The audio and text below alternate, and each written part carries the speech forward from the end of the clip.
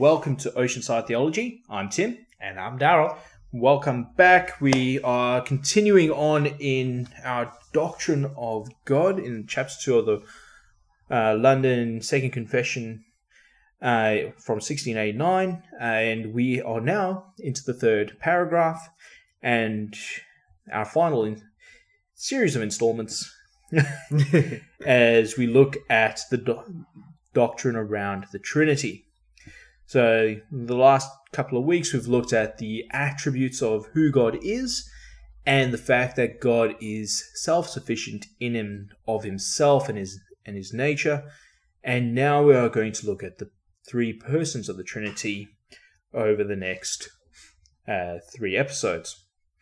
But first we're going to be talking about the fact that God is one, and now the fact that there are the three persons, and we'll talk about that and talk about the attributes of the Father, or the person of the Father.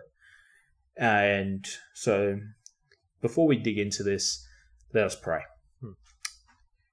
Our Heavenly Father, we thank you that once again we're able to come and study who you are, that we may love you better, that we can serve you better, and be encouraged and equipped as your people. And Lord, as we study the doctrine of the Trinity and who you are as three persons, as one God, that you would be opening our minds to comprehend that more clearly, that you, by your Spirit, would be enabled. And we ask this all through Jesus' name. Amen. Amen.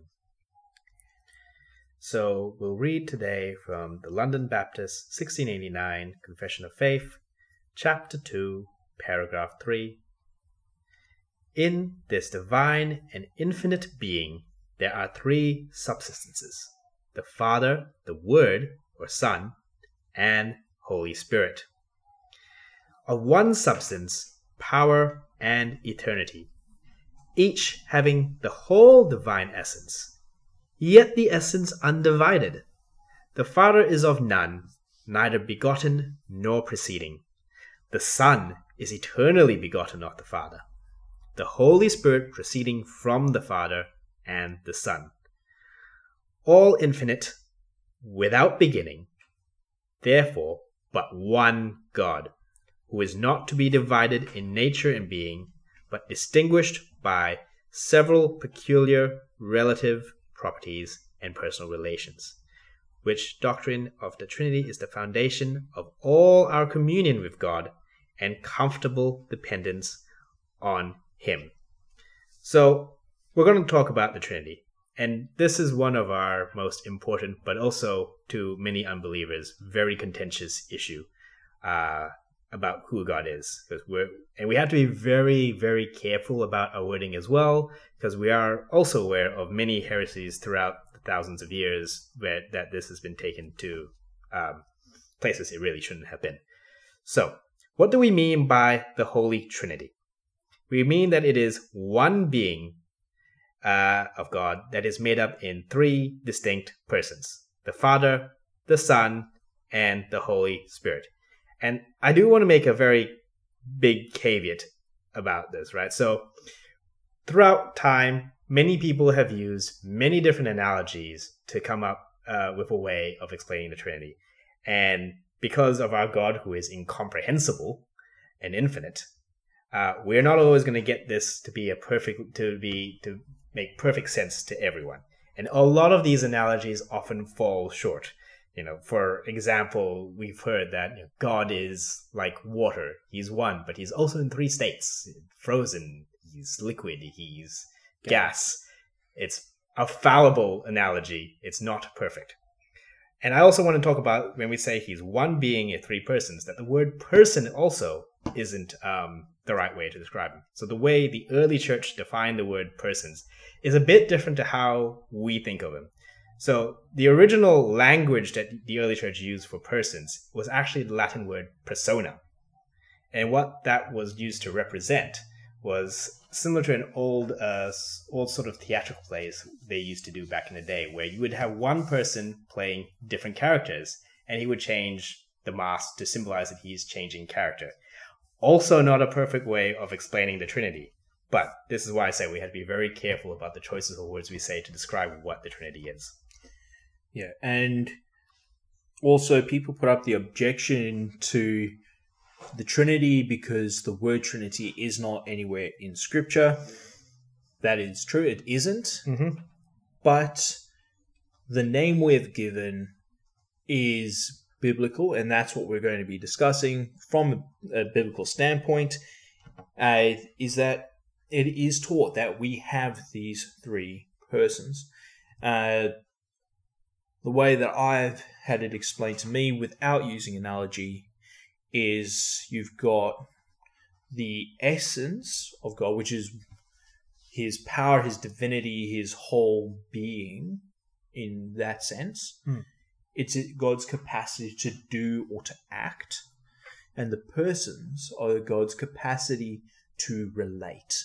So we interact and relate through the persons, but he acts and all three persons act through the whole essence, that is his capacity to act and sustaining, to create, and to perform his deeds and his decrees.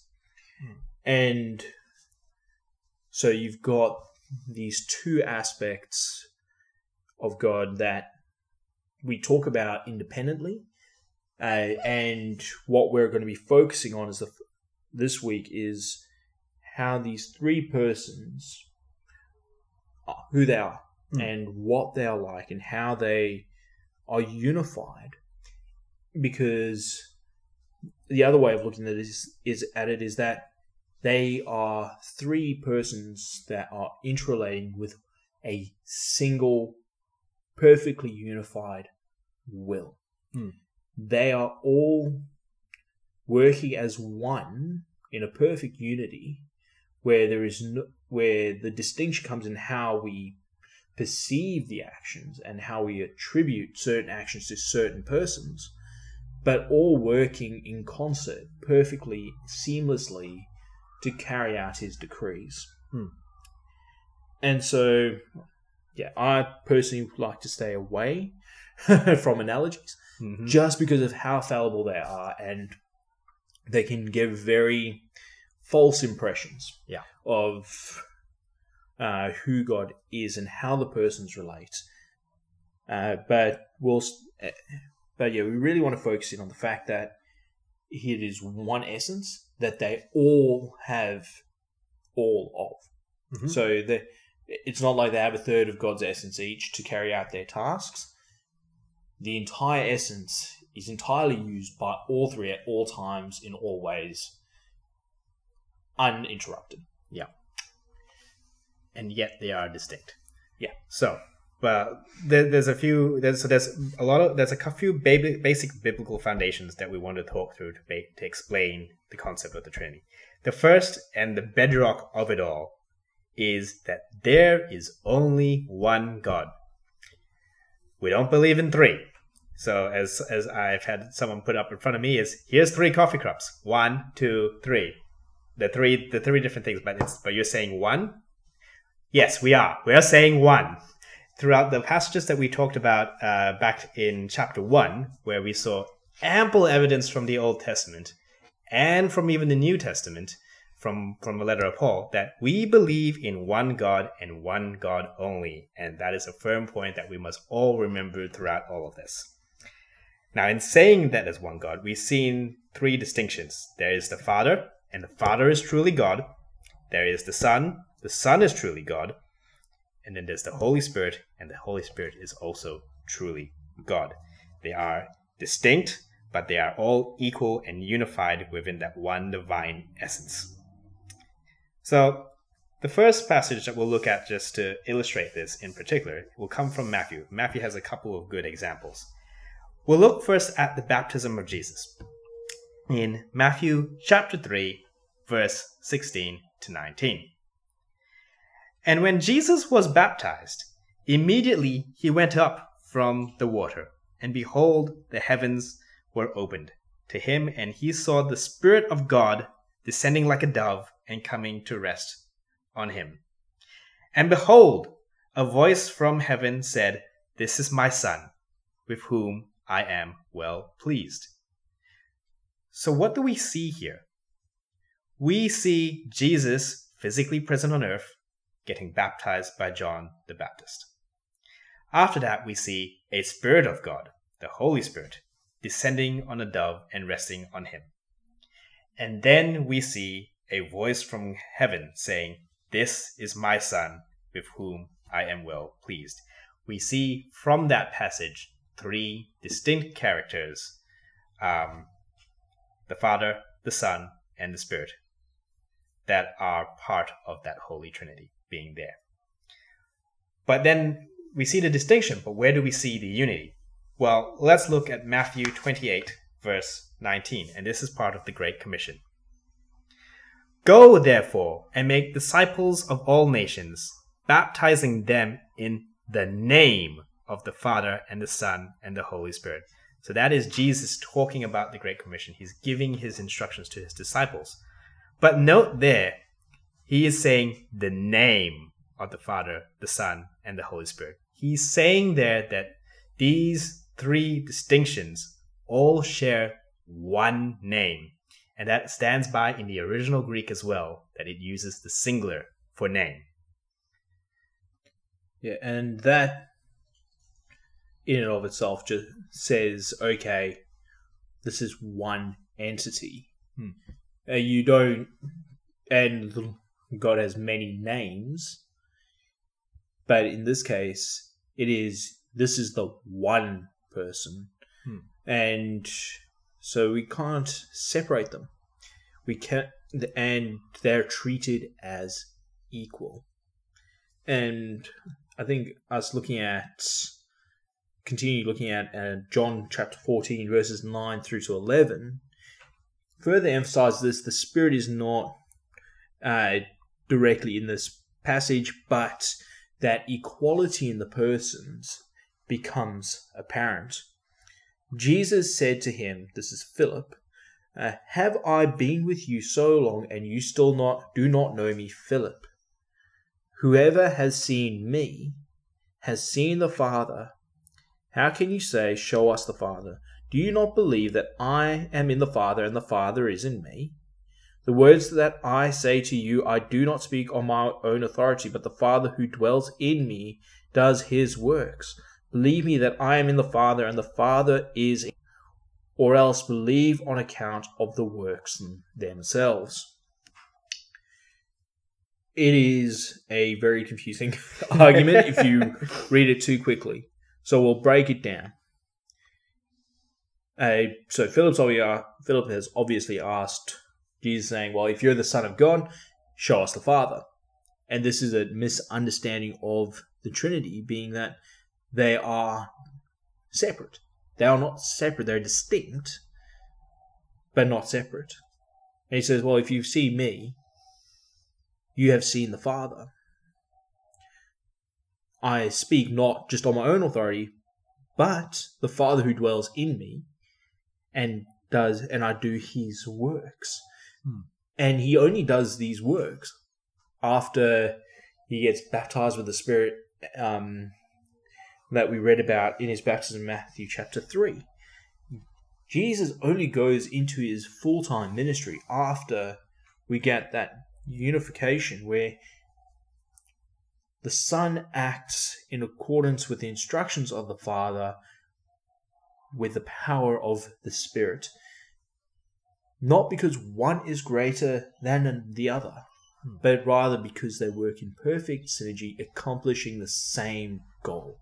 They're working to the same point, each with a distinct purpose in how they carry that out and how we perceive that interaction in these persons. But they're not separate. Yeah. The Spirit doesn't act on his own. The Father does not act on his own. In creation, we've got so we'll look at Genesis chapter 1, world was without form and void, and there was darkness over the face of the deep, and the Spirit of God was hovering over the waters, and then God spoke. we have in John chapter 1, in the beginning, the Word was with God, and the Word was God. So you've got the God the Father, the Word who is Christ, and Genesis chapter 1, you've got the Spirit hovering over the waters. The Father spoke, the Son empowered it, and the Spirit carried it out. Yeah. You've got this distinct motion where they work in a single unison that cannot be separated. And so this is why we have the Trinity, because you've got one God, but the way we interact and relate and perceive it is in these three distinct personas or persons that are all there all the time in everything. Yeah. And we talk about the Son being in the Father and the Father being in the Son. They all are united. The Father doesn't go one way and the Son doesn't do something completely opposite. They're all united in accomplishing the same thing.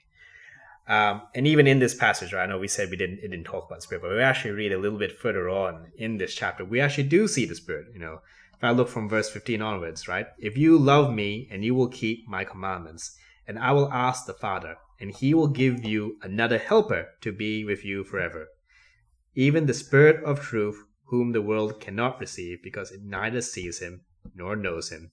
You will know him, for he dwells with you and will be in you. So we're talking about the Spirit there as well as Spirit dwelling in us. He is the helper that is sent from the Father. It is proceeded from the Father.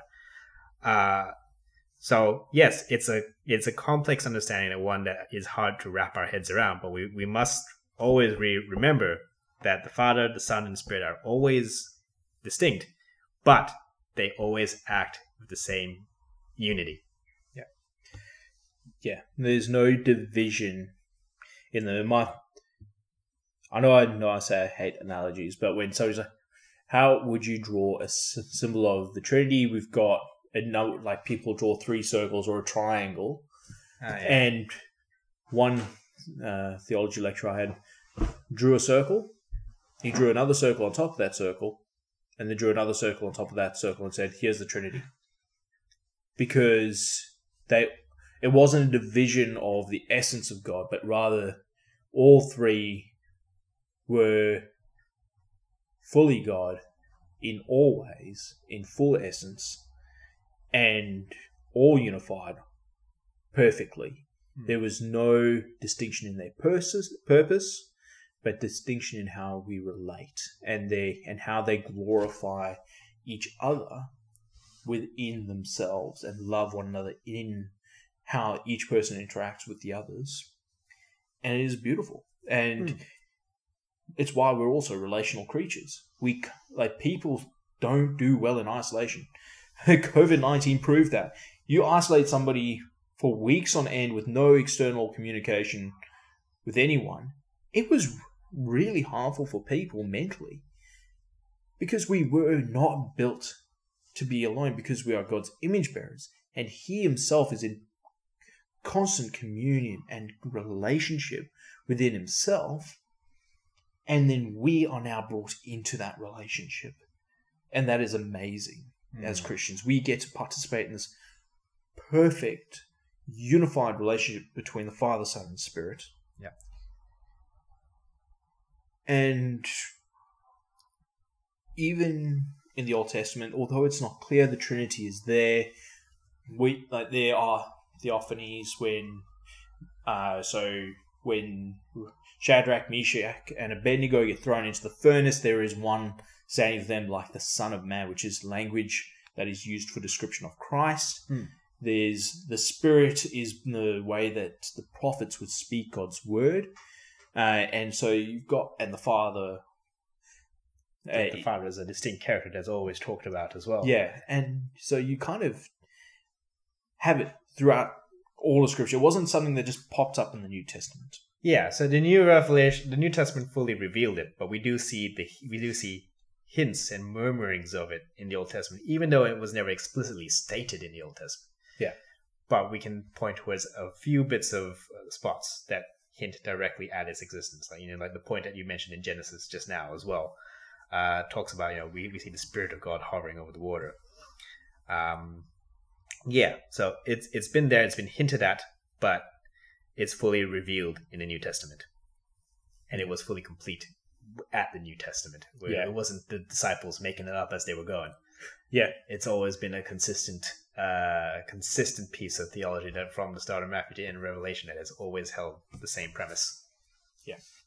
Yeah, and so in terms of looking at the persons, we're just going to briefly look at the Father, who's probably apart from maybe the Son, is the most understood. And in Scripture is that, so you have the Father who is neither begotten or proceeding. He's almost taking this, and I'm going to say this very lightly because he is not greater than either of the two, but seems to be the starting point for processes in the way that they work out. So the Father gives the instruction, gives the will. The Son carries out the will by the power of the Spirit.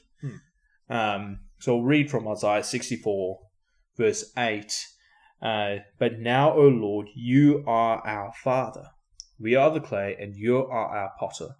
We are all the work of your hand. And so God as Father for Israel was the common way of understanding who he was. He was the leader. He was the head. He cared for and provided for Israel and for us. And that is the image of fatherhood is from God and what a father is meant to be. Yeah. And apologetically, right, this is probably the thing that's least debated, right? Everyone believes in the concept of one fatherly type God that is that has created everything. So you're not going to find that hotly debated. It is important just knowing that that is God. The Father is basically the author of creation. God is sovereign over all. We see him there. And when we talk about fatherhood, especially in the New Testament, we talk about God being our Father. We are adopted into his family. That same familial analogy is there. So God the Father is God. We see him there in that passage in Isaiah being associated with Lord in all caps, which is the word Yahweh for Israel's note as God. So we're saying the Father there is God. Yeah. Yeah, and I don't think there's anything more we need to say on that. No. You'll find loads of references in the Old Testament, especially even in the Psalms, that will reference this specific fact. Yeah. And so what we discussed today is difficult to fully comprehend, but it is a comfort that when we are in a relationship with a God who is relational, it's not one-sided, and we get to benefit from the love that is shown between the persons of God to each other. And there is no shortage of power in each one because they are all fully God. They are fully infinite, fully almighty, fully immutable. All those things we just have discussed apply to every single person. And that is a comfort for us, and we can just worship God with thankfulness for it. And we need to make sure we are very firm in our understanding of the Trinity. So, we don't create any false heresies in our minds about who God is. We need to be very firm in understanding that this is one God who might have three distinctions, but is completely unified. The Father is God, the Son is God, the Holy Spirit is God. They are undivided. They are always united in their divine nature and in all their purposes. Yeah. And we will see why it's so important, especially for the Son and the Spirit, why they need to be fully God as well, where it applies to salvation. And we'll discuss that in the next couple of weeks. So please come back and join us for that. But in the meantime, please rate and review us and join us on Facebook. Just look up Oceanside Theology. You can join the group there and continue these discussions and ask questions. But in the meantime, from Romans chapter 15, verses 5 and 6. May the God of endurance and encouragement grant you to live in such harmony with one another, in accord with Christ Jesus, that together you may with one voice glorify the God and Father of our Lord Jesus Christ. Amen. Amen.